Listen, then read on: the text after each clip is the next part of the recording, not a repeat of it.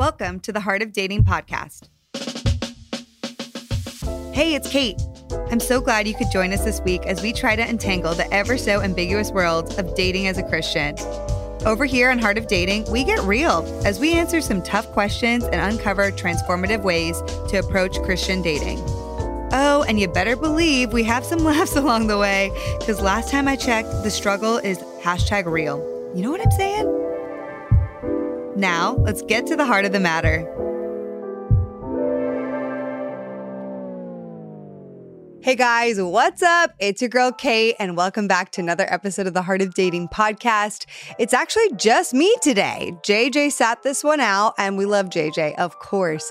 But today is a conversation with my girl, Amanda Pittman, and it really goes perfectly with last week's episode on lust and modesty and our hot take on lust and modesty, which if you haven't listened, you guys got to go and listen, okay? This episode with Amanda today, we are going to dive into, can Christian women be sexy? Is sexy a bad word? Is this something that we shouldn't be as Christians, especially Christian women? Or is there a way to reclaim this word sexy and what it truly means? And so I have a really honest conversation with Amanda. She is filled with wisdom. She brings incredible theological resources into the mix. And it was truly a favorite conversation of mine. So you guys are going to love it. Now, before I tell you about who Amanda is, I just have one thing to ask of you guys. Would you do me a favor and rank us and review us here on iTunes? It actually really helps us to be discovered. And, it really also helps us to get this podcast into the hands of more people. And another thing you could do for us is if you could just share one of your favorite episodes from the Heart of Dating season 10 or any season. If you could share this podcast with a friend or a group of friends, that would mean a lot to us. You guys, this is the way that podcasters can get discovered. And, we do put so much effort into doing this podcast for you guys every week. We love it. Okay. It's my favorite thing that we do. But, we want to continue to spread the really awesome things that we have going on here and all the good conversations we have going on. So do us a favor and write us a review on iTunes, and then also share this episode with 1, 2, or maybe 3 of your best friends. Okay, let me tell you about who Amanda is.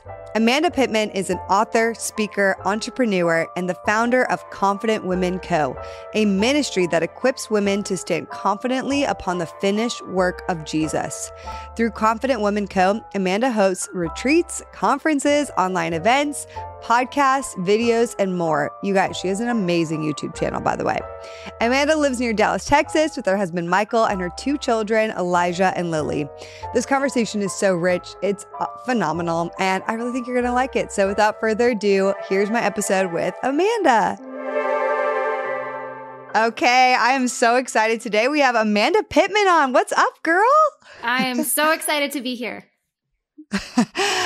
I love this because we connected a few years ago. And then recently I did a post on Instagram about kind of debunking this narrative of lust and kind of that women need to mitigate lust for a man. And you commented on it and you're like, oh, I just did this video actually similar to this topic. And I was like, okay, I need to go listen to this video like right now because we had connected. I know you're legit. And I'm like, I need to see this video. I love when things align like that, when you're like on the same page talking about a similar topic. And so I saw this video, which everyone just off the bat, you have to go check out this video that Amanda did on her YouTube.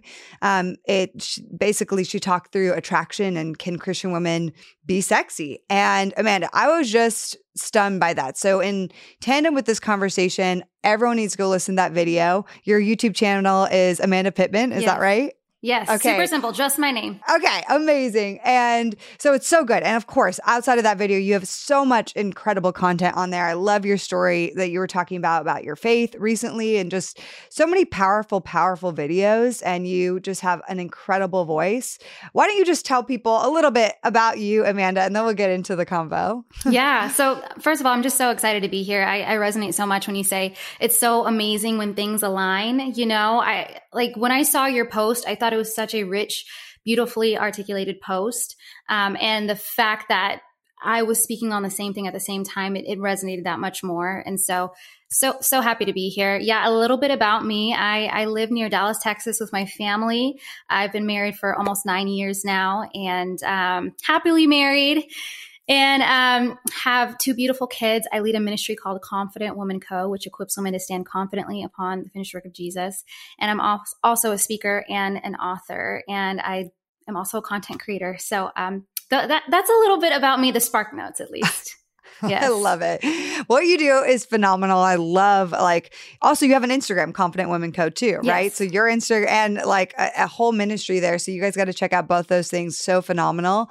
Yeah, your voice is so needed and you're doing incredible work, Amanda. So we, last week on the podcast, we released an episode about the topic lust and modesty, really going through what you had seen on Instagram, that post in more detail, because on Instagram, you post something, it's just a soundbite, right? You can't really get to everything you per se want to say in an Instagram video or an Instagram post. And that's why we have things like YouTube and podcasts. We can have more deeper conversation. And so JJ and I, my husband, we went over kind of the male and female perspective on this concept of lust and what really is lust, and the clarification of what lust is versus noticing that somebody is a beautiful person. Those are really two different things. And also really leaning back into taking ownership for, if I'm lusting, I really need to take the ownership of myself first and foremost. And then we also transition to talk through modesty. Okay. So because if we're really empowering men, hey, you need to take ownership. If you have a lust issue, you need to take ownership. But where does that leave women with this whole conversation on modesty? And then we talk through that as well. And I love the video that you did because, in it, you kind of named it, Can Christian Women Be Sexy? And I'm like, ooh, that's already like spicy, right? Like, can we be sexy? And there's so many connotations when you say the word sexy of like what that means. And I feel like in the Christian world, there's a lot of negative thought about what the word sexy means. And, sexy, modesty, can that even exist in one breath or one sentence? Like, I don't know. Like that, as Christians, we're like, And so I want to start by just asking you, how do you define sexy? The way you broke it down was so awesome. I'd love to start the conversation there. Yeah. So first of all, I chose the word sexy because it is so, there's so much implied in that, depending on what space you're in. And in the church, the word sexy has been demonized. It's lost its full intent and meaning. And so the word sexy actually could be used as a weapon towards someone. Like there was someone who commented in the comments that said, someone accused me of looking sexy, and they said it in a negative light as if I was supposed to be ashamed about that. And then I felt bad.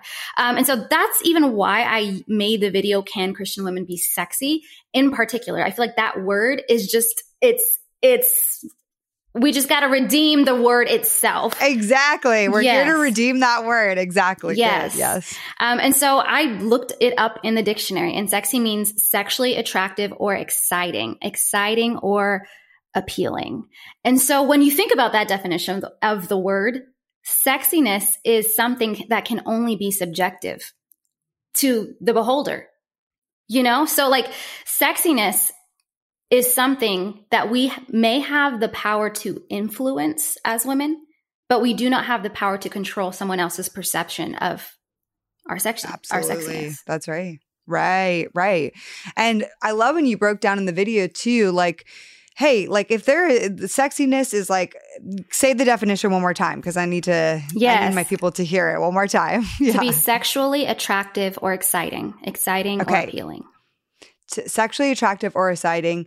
I feel like, and you said this, but I think at the baseline and what we're trying to take back is there is nothing wrong with being a sexual person, being sexy. Like there's nothing wrong with that because it was designed when God designed us in his, when he birthed us into being, and he said, they are made in my image, and this is a good thing. Like, meaning all parts of creation as a human is a good thing. All parts, including our sexual parts, including the sexual part of ourselves that it might be sexy or have sexual drive or sexual desire, which we've been talking about so much in this episode or in the series. And so at the baseline, there's nothing wrong with that, right? But I think that's where we get hung up. We're like, oh, but this word sexy or being sexy is wrong. Can you talk about that? Yeah, absolutely. So kind of what you were referencing, like men and women were made in the image of God. We're made in the imago Dei. And whenever he made us on the sixth day, he said it was very good. But you also have to think about the fact that whenever he made Adam first, he brought the animals to Adam for him to name, but he didn't have a helper that was suitable to him. And he said, it's not good for man to be alone. Every other animal had their counterpart. But when he made Adam, he didn't initially say, this is good. He said, it is not good for man to be alone. And then he made woman, and then he said, it is very good. In the Bible, throughout each day of creation, and there was evening and then there was morning, before you read that, you always see, and God said that it was good. But this day, God said that it was very good. Very good. He blessed them and he said, be fruitful and multiply. Listen, you're not going to be fruitful and multiply if there is no sexual attraction or sexual drive. Also, whenever Adam was presented with Eve, he said, bone of my bone, flesh of my flesh. He saw something that he liked. He was drawn to this woman, and it added a sense of belonging and companionship. And so in that, they were naked and unashamed. That was God's original intent. That was God's original design. And so Adam was designed to be sexually appealing, sexually attractive to Eve. And Eve was designed to be sexually attractive and appealing to Adam. And so if we think about God's original design and the fact that he called us very good, we can redeem the qualities within us that are beautiful or that are appealing to others. And another piece of that is that we can't control whether or not someone is drawn to our beauty, whether or not it's a platonic attraction, like I love your qualities, or it's a sexual attraction. We can't control that. And so redeeming the word sexy is simply about saying, hey, if you do not have an intent to cause someone else to lust or to stumble, if you're not being seductive, if you're being mindful of how you're presenting yourself, and yet someone still says that you are sexy, that is not something that you need to take on and internalize, and that creates shame about your appearance, because you are made in the image of God and your sexiness is not a sin. Yes. I mean, you said this too, and I love this because it's what I've been thinking and processing. Like, a woman could be completely covered up. She could be wearing a massive sweatshirt. This morning I went on a walk. I was wearing a massive sweatshirt, like no shape to anything here, just wanted to be casual, right? And I could be completely covered up like that, like nothing. You can't even see the shape of my body. And somebody could look at me and still say she's sexy, or I see her and I think she is sexy. And so it's not always about, like, to your point, sexiness is very subjective. And, I think we think of the word sexy as Christians and we think somebody who's provocative, right? We think of somebody who is, I am revealing a lot and therefore I am sexy, but that isn't necessarily the definition of sexy. Like you said before, sexiness is something that is exciting and appealing. And that sexiness, that beauty isn't necessarily a wrong thing. And so I want to also talk through, there is a difference between being beautiful and being attractive, and, attraction and lust. There's a difference there. So can you break some of that down? Because you did in the video, but it's so good. Yes. So there's a difference between beauty and attraction. So someone being beautiful or someone being good looking can be devoid of any sexuality. Like, it could be devoid of any sexual attraction. And so I can acknowledge that another woman is beautiful without saying I'm attracted to her. I'm not attracted to women, right? And I can also acknowledge that another man is good looking, but I don't have attraction toward him. Like, I've completely turned off that side of me because I'm married, happily married. So there's that good looking element that is just innate within a person. And even that is subjective to the beholder, correct? Like beauty truly is in the eye of the beholder. But then there's attraction, and someone's attraction towards us is their draw towards us.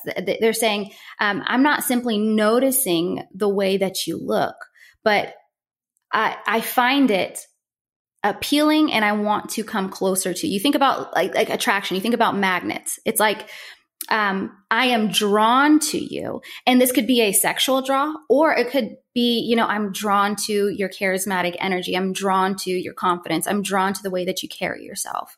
And so, beauty and attraction do go hand in hand, but they also stand alone. That's really important though. Like that, I mean, that is so important because I say it all the time. I'm like, wow, that is an attractive male. Like he's an attractive man. I am not wanting anything to do with him in a sexual way and nothing there, but I can genuinely look at that person and be like, oh yeah, he's attractive. Or look at this female. And I love when I see a beautiful woman, I'm like, wow, she's beautiful. She's super attractive. Like I can admire the beauty in her without it being, oh, I'm sexually attracted, because I'm not as sexually attracted to women, right? But the same even for me, again, like back to the male thing, I can see a man and be like, wow, he's attractive. He has really beautiful, nice features. Like wow. Like he is a beautiful creation. He is an attractive person, but I'm not like, I'm attracted to him in the way that I'm sexualizing him in any capacity. And so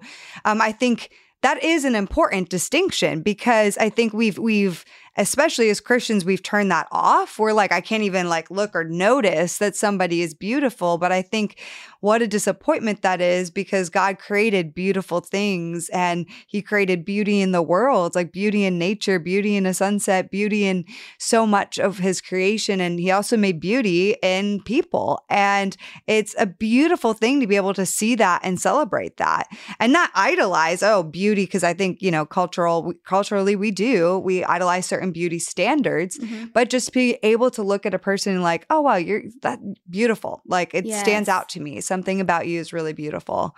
Yeah. Can I speak to that? And so there's a difference. Yeah, definitely. Yeah. I think I'm not going to impose a standard on everyone else, but for me, language matters a lot. Like I would call someone else who is a man who has good looking features, I would say, you look nice, you're good looking, or you're handsome, right? I wouldn't say it to him, but just generally. Yeah. But I personally won't say like that man is attractive, because if I say that, I'm not saying that about you or anybody else, but I know for me, if I say that, I'm confessing I am drawn to a man that is other than my husband, And so I think language matters as well, because a lot of times we use language interchangeably.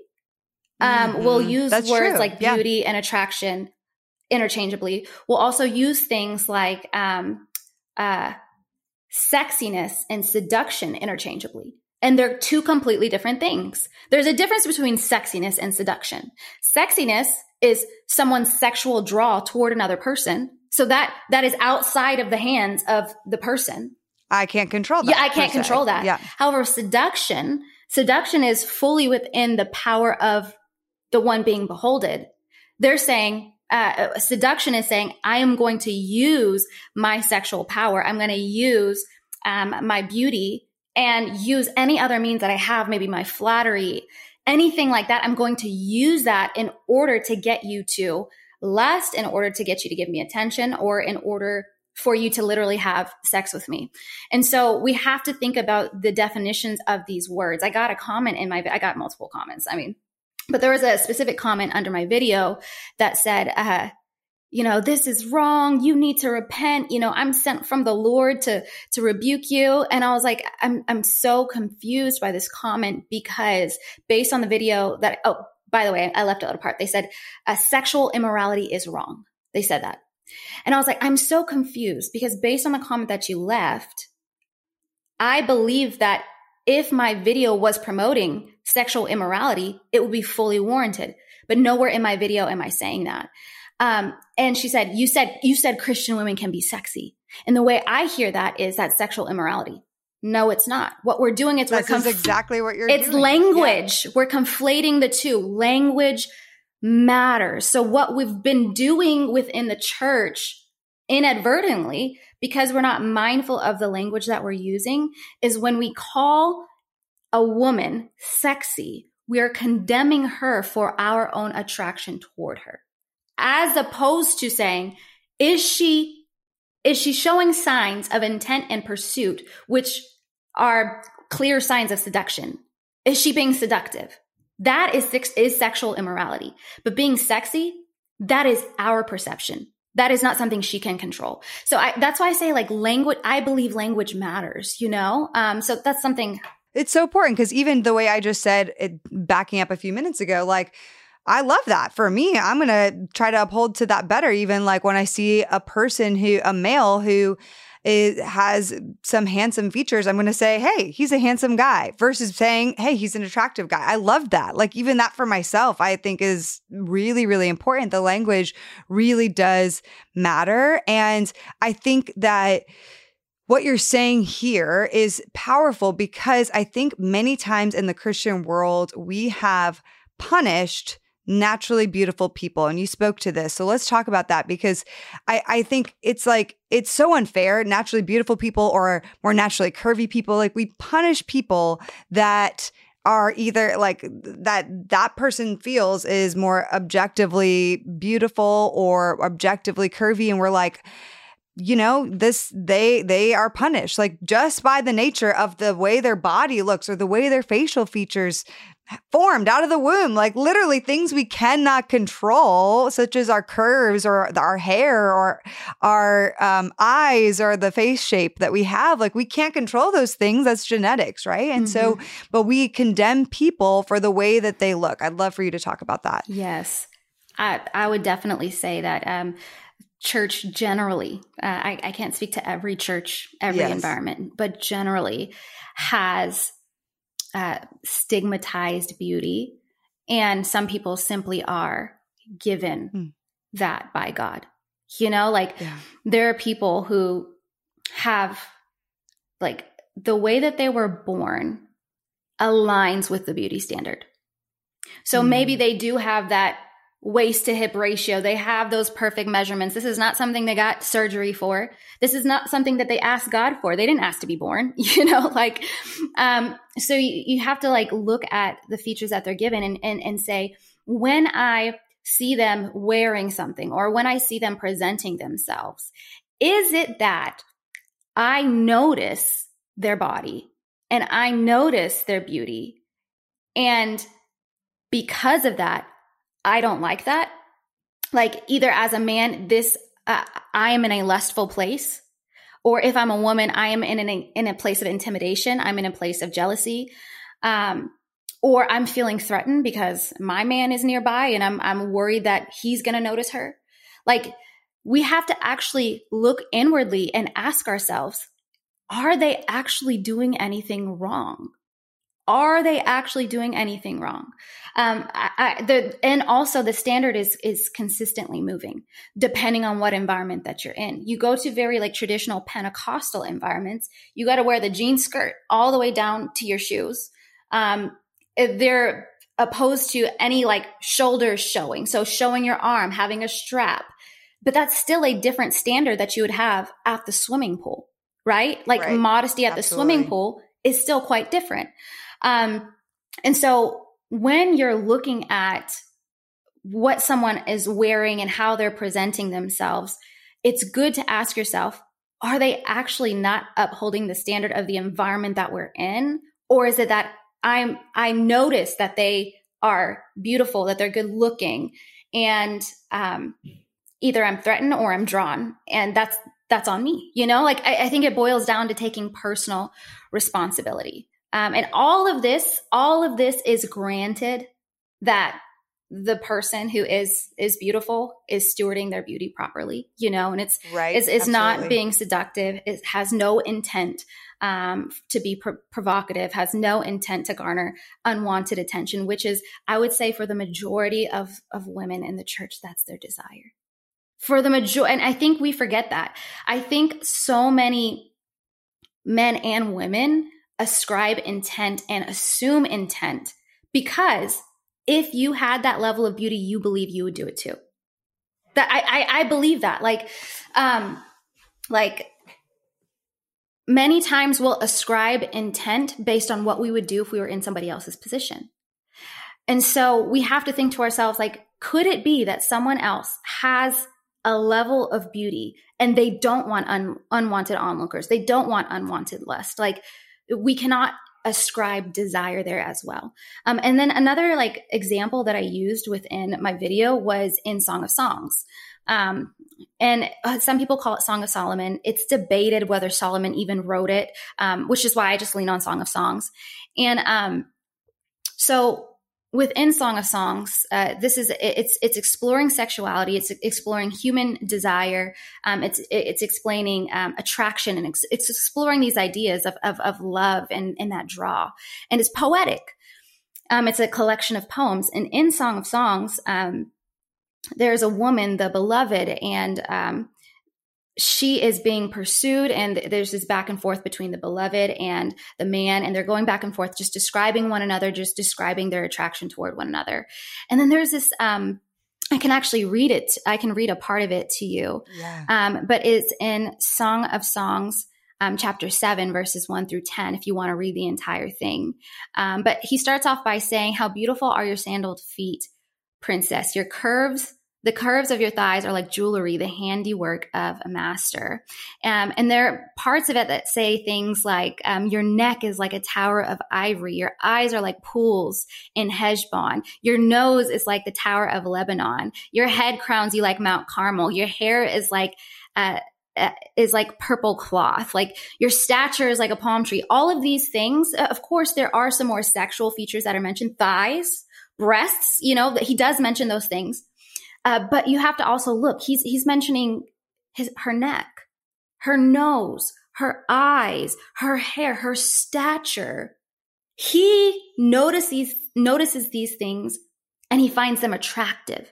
And he is sexually attracted to these more platonic features. And so we cannot, as women, we cannot get rid of our neck. We cannot get rid of our nose, and these are things we can't put a bag over our face. What are we going to do? Cut our hair off?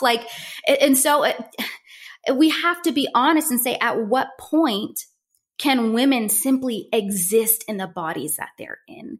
And so sexiness is celebrated in the Bible. You see that in Song of Songs. But even in that, a lot of these features are unchangeable features. So, yeah.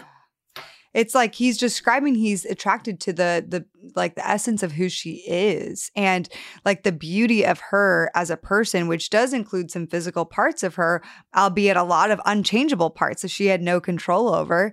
And he's like, I celebrate and I love and I desire all of you, who you are, all of this.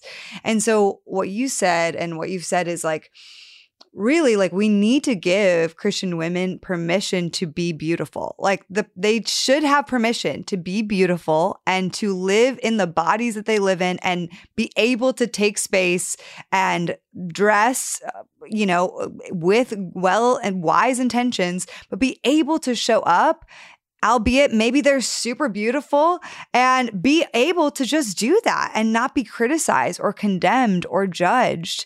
This is just like a random example, and I wasn't in church, but I went to my friend's baby's birthday the other day, and I was dressed up and I had to go into the 99-cent store because I forgot to get a bag, and I was like, for the gift, and I was like, I need a bag. And so I went in the store and I'm dressed up, I'm in heels, in a dress.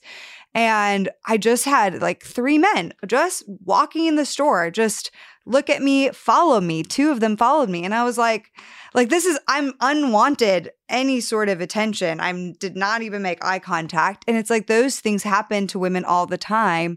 And I am not purposely, through my attire in any regard, because I wasn't wearing anything wild, trying to draw that sort of attention from these guys. But just because I was in a beautiful outfit and maybe looked beautiful, they're drawn to me. And so I think, but that's what happens. That happens if you put that in a church setting, then people would look at me and be like, you can't stand out that much, or you can't look that beautiful. Like you can't look that way. And I'm like, well, I was fully covered up. Yeah. Like, it's nothing about, I was wearing a skirt down to I actually was wearing a maxi skirt. Yeah. Okay. Like it was like my legs weren't even showing, but they were looking at me. And if I wore that in a church environment, it could be because I stand out. Like I can't be able to stand out just because I'm wearing a beautiful outfit or look beautiful and had my makeup done that day. Yes.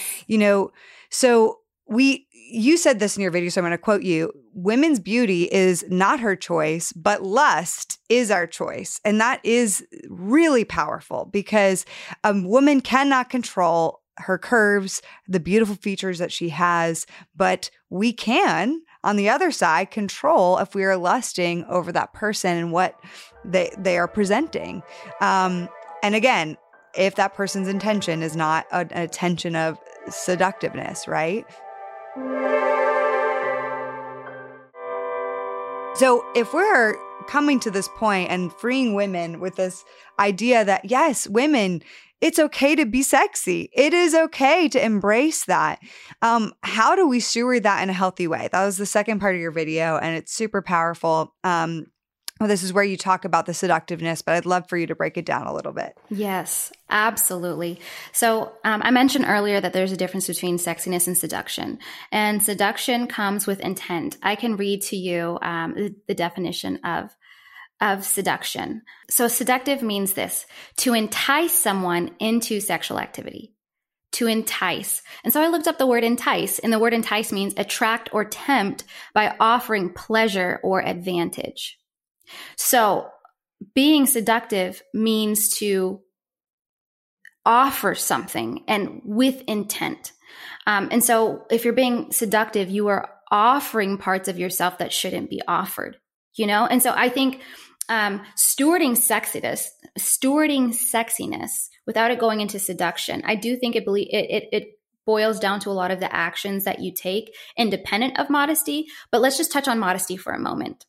Because I think some people in my video would have liked for me to touch on it more, which I'm happy to do that.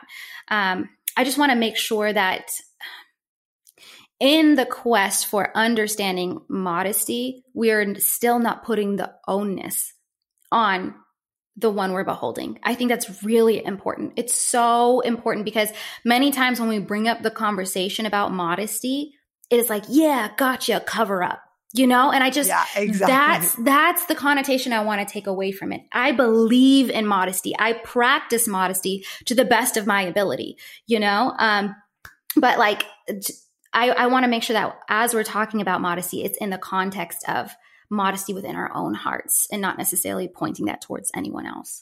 So, and the intention and why we're doing it. It's so important. Absolutely. So if you're a woman who has a larger chest, I believe that it's mindful to consider how low cut your top is.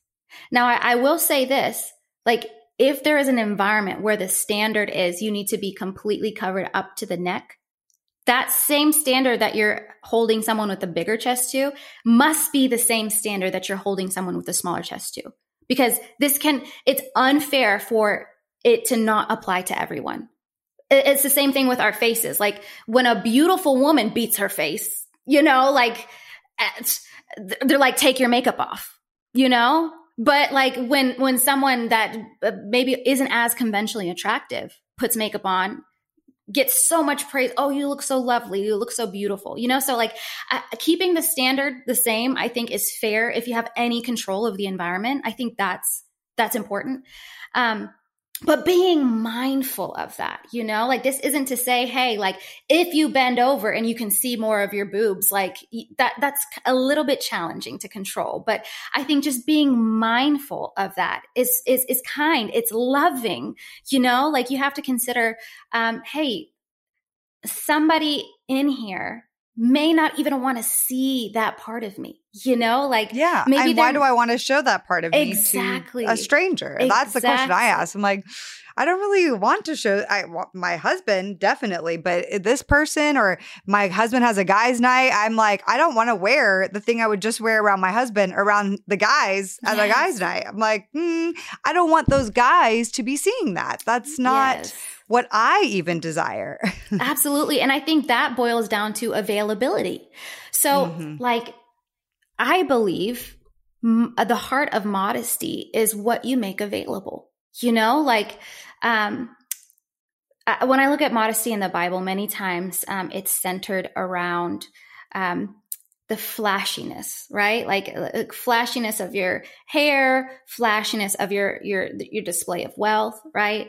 But like when we think about modesty in the context of sexuality, like, what are you making available to the world, which actually should be made available only to your sexual partner, only to your husband, right? Like, I don't want the world to see the part that I've made available to my husband, So I think that that's mindful. Like, just be mindful of those things. And then there's also a couple of other definitions that I think that we throw around, and we use the words interchangeably, but it could actually be damaging if we don't define them and delineate them. So another one is provocative. So we will call someone who is beautiful provocative, but provocative means to arouse sexual desire, especially deliberately. Okay. So someone who is provocative, they're saying, I am choosing to arouse sexual desire. Many times, like someone who is provocative, like they could be creating content that is explicitly sexual. Like you show this to anyone, everybody's saying, yes, this like is sexual. Like the thirst traps. Thirst traps, like, right. Yeah, exactly. That's a thirst trap. Like someone posting a beautiful selfie isn't a thirst trap, right? But like when you can tell, like you're absolutely. There's a difference. It's deliberate, this deliberate intent to incite lust. And so like, to call someone provocative based on their appearance alone is completely unfair and untrue. It's just not, we cannot use that language. It's wrong language. It's incorrect language. Another one is promiscuous. We'll call someone promiscuous for being beautiful. Promiscuous means having or involving many sexual partners, not restricted to one sexual partner. So this literally has nothing to do with your appearance. Someone could be covered from head to toe. You may not even consider them attractive, but in their private life, they're promiscuous because they sleep around. And so we cannot assume that someone who is very good looking is automatically loose. Like we cannot say that. Yes. And it's horrible it's a horrible assumption. And many times people don't even know what the word promiscuous means. And so they're using it interchangeably with this person is sexy. Yes. Yes. Just say that. Say I'm attracted to them. That's like completely different. This is exactly it. People interchange the words sexy, seductive, promiscuous, like all of these words are being used interchangeably and they all have different definitions. Yeah. And what we're trying to reclaim once again is that sexiness is not a bad thing. And sexiness can be redeemed. That and like that beautiful, I'm going back to the top definition, exciting and appealing. Like, hey, I can't control if my body, the way I look, is exciting and appealing to you. But like, this is a God-given body. Like, this is a God-given facial feature. Like, this is what I look like. Versus that seductiveness, which is I'm purposely doing something to entice sexual like behavior or a desire on their end, right? Versus that promiscuousness. There's all different definitions, which I mean, it's very, very, very important to delineate between those definitions. Yes. And can I speak to that too as well? So I believe a perfect example of stewarding sexiness well is what you did whenever you went into the store. You were dressed well. You were not looking to incite lust. You were not looking for unwanted attention, but you were beautiful. You are allowed to take up space. You are allowed to be beautiful. You're allowed to put on makeup, put on a pretty dress to celebrate someone else's son's birthday. Like that, if this is something that could be afforded to everyone else, it could be afforded to you as a beautiful woman. And just because you get attention when you walk out by men does not mean that you don't have permission to simply exist in the body that God gave you. That is a beautiful example of stewarding your sexiness. If they are in their own minds undressing you, like that is on them, not you. Well, in that case, then I have to go in a bag everywhere that Literally. I like. And it's that, what? Like, that's not, the mile marker's always moving. It's always, and even then, maybe they're still like, oh, and I'm like, okay, wait, I'm literally now in a bag and you're still looking at me weird. But, you know, I mean, so it's very funny because sometimes even with my husband, like I could literally be sick and on my deathbed feeling like so bad. And he's like, you're so beautiful to me. And I'm like, again, beauty is in the eye of the beholder. I'm like, I am definitely not trying in any way to look good right now. I was just using the restroom and you're like, you're so beautiful, you know? But back to stewarding sexiness, I have some like practical examples or questions, you know, because I think there's some practical ways that we can encourage women within this and encourage like healthy parameters.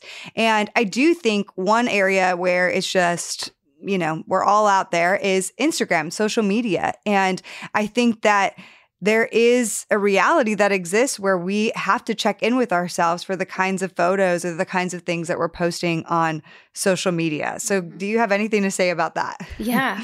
So what I'll say is I have standards for myself. I believe that we're all on very specific journeys with God and the Holy Spirit. And for me to ascribe any standards, it's so unfair and unwise. Simply because all of this is contextual, like very contextual, especially like your background, where you live, all of that. But I can share some standards that I hold for myself. So I consider anything like a bikini shot, a swimsuit.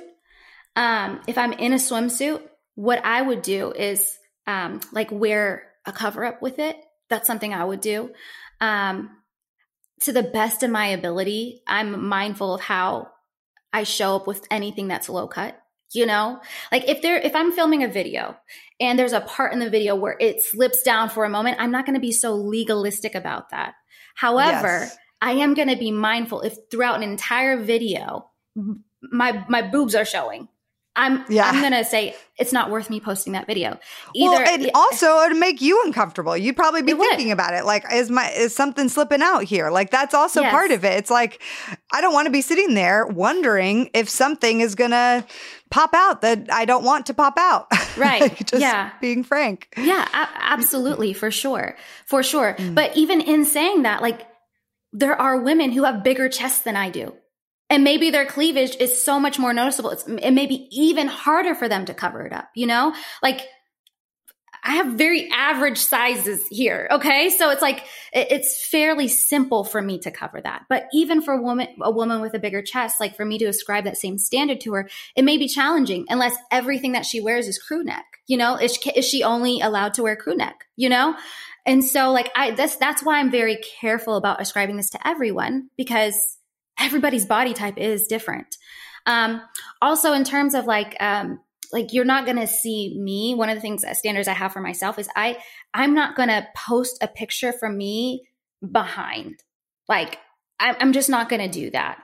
If it's a video and it's just like moving and it's a part of the storyline or something like that, I'm not going to be like legalistic about that, but I'm not intentionally just going to sit in front of a camera and take a picture from my backside, because that's all you're going to see. That is quite intentional from my own opinion. That's quite intentional because you have control over whether or not you take a picture from the front or from the back. And so I'm not going to do that because your eye would naturally just look at your butt, you know, like, which is something I'm not making available to the world. If somebody notices my butt while I'm out, I'm like, I have a butt. Okay. Like it exists. Yeah. But to put it in front of someone's face while they're just inconspicuously scrolling, not looking for me, I think is unfair. Like you have to also consider the end user. Like I know for me, people follow me for faith-based content. They do not follow me for sexual content. That's not the kind of content that I create. They're not even following you for like your style. They're Exactly. like following you. Yeah. Exactly. Because if you were a fashion blogger and you're posting photos of your outfits, okay, that's one thing, but they're not following you for that. It's also very random if you just randomly post something like that on your page. I'm so glad that you said that. Like, I'm not a style influencer because it's not uncommon to see a style influencer wear like a, I don't know the name of it, like a unitard. I don't know what to call it, but like something. Oh, yeah, like a bodysuit. A bodysuit, exactly. To wear a bodysuit and change in and out of different outfits. Should that same standard be held to them because they're showing different outfits? Potentially. I'm not sure. I personally wouldn't post in a bodysuit changing outfits, but I also have to consider my context, like my context is I create faith-based content. And so I'm just consistently being mindful of the end user. The end user is following me for that purpose. And so like knowing that it would be totally unfair to them for me to really emphasize my body or really emphasize my sexuality, Now I think that I also have freedom. Like I still post pictures of me and my family, like I recently just got my hair redone. I posted a selfie, so like I'm still going to show up and take up space. And my entire, value to society isn't the faith things that I could say, like I can still show up as myself. But I think I'm mindful of things like that, like taking shots or even like if it's a dance, does this dance look like a explicitly sexual kind of dance? Or hey, am I doing like a little, cha-cha dance, like completely different, So I have some of those standards for myself, but based on someone's context, based on their body type, based on their industry, I think all of those things can be flexed, but I think it's wise for us to simply be mindful of it and also consult with the Holy Spirit. Yes, I think that's where it comes down to your intention. If I'm a style blogger and I'm doing a video where I'm changing multiple outfits wearing a bodysuit, what is my intention? And also, who is following me? I mean, more than likely, it's a lot of women following me, and it's different. And if I have a guy friend that's following me or somebody, if I'm single, then, maybe that guy friend needs to assess like, hey, is it good for me to be watching this woman, knowing this is her context and her content? Like, does that make me feel a certain kind of way? Just knowing myself, because then maybe he's not going to follow her. And I think because, okay, this is like the extreme, but I have friends, I live in LA, I know a lot of people loosely that are models. And so they're posting. Now, I think that's a complicated subject, but I think also like, hey, if you are uncomfortable, if I'm following somebody who's a model and they're posting a photo for their job, for their work, that makes me feel uncomfortable, I'm going to probably not follow them. And that's more on me than for me to say, hey, you have bad intentions in posting that photo and you shouldn't really post that, because to your point, I don't know their intention and I can't ascribe to if they are trying to be something or trying to get attention from that photo they're posting. I do know they're a model and this is what they do for work. For me, I don't really want to see those photos, just personally. So I may not follow that person of the opposite gender if they're posting a lot of photos as a model, or if they're a bodybuilder, same thing. This is just for me personally, where I have to also, and I think as men can do this too, like take ownership of like, hey, what makes you feel comfortable or uncomfortable in seeing? Knowing if my friend is a bodybuilder, do I want to see that? That's maybe okay for them in their industry, but then I'm going to ask myself, like, if this, I'm not objectifying them, I just don't know if I feel comfortable with this, so I might unfollow them. And I think that's important because I think where the narrative goes is it goes to, instead of me taking ownership of what I am and am not comfortable following and looking at, it goes to, hey, this person can't be posting that kind of photo. Exactly. Like, because they are XYZ. Exactly. They're promiscuous, seductive, all the words we said before. Yes. And I can't ascribe that judgment on that person. I don't know their intention or the context of why they're posting that photo. That's so huge. I'm so glad you brought up those two industries, modeling and fitness. This is Mm-hmm. things like that is exactly why we cannot ascribe just a blanket standard, especially if it's the standard for what you're going to wear in church. You have to consider like there's specific outfits that you're going to wear to the gym because it's more comfortable. Like you're sweating. Like you may be getting hot. You need a fabric that's good with sweat. Exactly. There's certain things that you're going to wear there that you're not going to wear to church. And also models, like God, we never know what God is doing with someone. Like imagine there's a Christian model in the modeling industry and God intentionally wants this woman to infiltrate the modeling industry, like we don't know that. And so I just think it's important. And also we never know where someone is in their walk with Christ as well. Sometimes we could be dealing with these more minor gray area issues when God could be working on them about like, hey, I want to build your faith in me. I want to show you who I am. I want to show you your identity in Christ, And so when we heap more expectation upon them, because they have good looking features, or maybe they dress less modestly than we would prefer, we could actually be causing more harm to their walk with Christ. I think it's so important what we say, like I'll never forget, like I had like recently rededicated my life to Christ. And in the church that I grew up in, wearing something like wearing a dress with spaghetti straps was not uncommon. It wasn't seen as immodest. So I went to this Black, more Pentecostal church with a dress with spaghetti straps.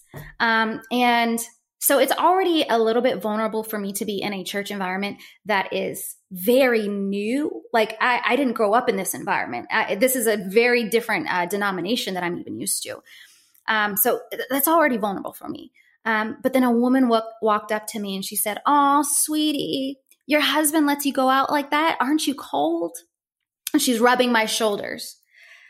And I felt so ashamed. I felt so condemned because I didn't even think there was anything wrong with what I was wearing. That it didn't even cross my mind. I think it would be different if it's like, oh, should I wear this or should I not wear this? I'll wear it. It didn't even cross my mind. I didn't even think that it would be seen that way.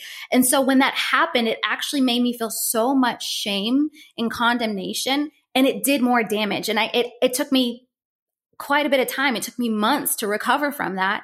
And of course, I ended up going and meeting that church's modesty standard, which I think we should do. If we go to a church environment and they have a specific standard, I think it's fair and kind to uphold that to the best that you know it, But like, we can't assume everybody else knows your modesty standard. And so when we say things like that, it can cause so much damage. And so it's important for us to, if someone else is less modest than we would prefer, hey, we can distance ourselves and take some measures to where we're not looking too long if they're in front of us. But if it's on social media, hey, mute them, unfollow them. Yeah. Like it really is that doesn't simple. mean you can't be friends or love them as a person. Like my husband did an unfollowing spree when we got into a relationship because he's like, I realized like some of my friends that were girls or in my small group or at my church that I had followed, I just didn't want to see their photos like that, the kind of photos they were posting anymore. Yeah. And he went on an unfollowing spree. Not that he doesn't talk to them anymore. He just was like, hey, I don't really want to see this content in front of my face all the time, And that also just built so much trust for me with my story of guys who didn't do that. And other things happened there. But my last question for you, this has been so good, is I think this is really powerful to also just think through, how does this affect what we might wear on a date, in the context of dating? Because my listeners are all pretty much single, So when we're going on a date and we're like, I want to be beautiful, where's the line, right? Of like how this may affect what we're wearing on a date and our intentions behind that, right? Whew, that is a loaded question. Because I think how you would go on a date while you're dating could look different going out on a date while married. The first place where my mind went was, I went on a date with my husband last night, so I'm thinking, what would I wear on a date with him? But then I probably would be more likely to wear something a little bit more form-fitting on a date with my husband than I would if this was a first date with somebody I met on Hinge, you know, like probably going to wear something different, you know? So, but what I would say to the married women, I know you speak to a lot of dating people, at least just for the married women, because I'm married. I would say check with your husband. I think that his comfort level is usually a good place for you to land. Like consult with the Holy Spirit and then check with your husband. Like he usually would probably know, oh, you look beautiful. You look sexy. I love the way you look, but you're not being immodest, you know, like this doesn't look like you're trying to incite less. Like men actually have quite a good gauge on that. You know, I feel like, generally they have a good gauge on that. Especially our husbands. Now, in terms of like, while you're dating, you're single, I would say what you use as bait to get the man will be what you use to keep him. I think it's always wise to remain on the air of more modest than less when it comes to dating, simply because if someone is drawn to you primarily because of your sexuality, then that is the same type of draw that they have generally. You know, like my husband said, you were beautiful and you were attractive. And that's why I even pursued you. But then I got to know you and I'm like, I love who you are as a person. You have so much substance. But he never said, oh, you were just like, I saw you in this sexual light and I wanted to sleep with you. Like that's actually not the case, you know? But if you're using more of your body in order to get that attention, it's likely that the person whose attention that you got, their attention can look from woman to woman to woman to woman, you know? Right. Because there are a lot of women who have bodies that they can show, you know? Yeah. And so you'll want, of course, you want to be beautiful, be beautiful, be beautiful, be beautiful. Put on your best outfit, look great, you know? Maybe you wear something that you feel great in. Absolutely. Like I feel comfortable. I'm not worried about, like we said earlier, all these things happening, my dress flying up on the date. Like, I don't want to worry about that, but I do want to feel beautiful and confident and good. Like, yes, absolutely. Meaning, yeah, you don't like, we're not saying like, definitely not saying on a first date, wear a giant oversized t-shirt and just have no form shape at all. No, definitely not. Because you probably won't feel good in that. Like I wouldn't if I was on a date. I'd feel like I'm like at home chilling, you know? So wear something that makes you feel confident. And again, I would say going back to that intention, like thinking through, is my intention to like make him sexually interested in me, or do I just genuinely want to show up beautiful and confident? Yes. And there is a difference there, and only you really know the intention of why you're putting on the things you're putting on for a date, you know? And I think that goes back to, you have nothing to prove to a man. If you're trying through your outfit on a first date, second date to make him like you, that goes into that proving, which I talk to women a lot about, through what we wear, through how we're trying to like prove to them that we're so amazing, that they should love us and we're so beautiful, or like, hey, sexy. No, like not beautiful, but the sexy part, or the seductive part, right? Language matters, but we don't have anything to prove in that early time. Like, be truly confident and truly yourself. And only you know your intentions for what you're wearing on a date and why you're wearing that. Absolutely. Yes. Dress in something that you feel beautiful and confident in. Absolutely. Yeah, so good. Amanda, this has been phenomenal. I love having you on, and this conversation has been just so good. I'm like so excited for people to hear it. People can connect to you on Instagram. Tell them where they can find you. Yes. Oh, this is a fantastic conversation. Yeah, you can look me up, Amanda Pittman, on Instagram. I'm also on TikTok and Pinterest and YouTube. So yeah, you can find me, Amanda Pittman. You can also look at my website, and my ministry is Confident Woman Co. We're on Instagram and we have a website as well. This has been such a needed conversation. And I also love hearing your perspective, talking more so towards those who are dating. I think it's such a unique perspective and a conversation that's worth having. Yeah. Thank you. Thanks, girl. Yes. You are amazing. Blessings to you, and we'll talk soon, girl. The Heart of Dating podcast is created by Kate Worman. It is a part of the Converge Podcast Network. Our incredible editor is the one and only Scott Caro. Our theme music was developed by the amazing Christian Ledoux. If this is your first time listening to the podcast, or if you've never written us a review or ranked us on iTunes, we'd encourage you to do so because it helps us so much to get this podcast into more people's ears. We launch our podcast each and every week on Wednesdays, so we'll see you next week.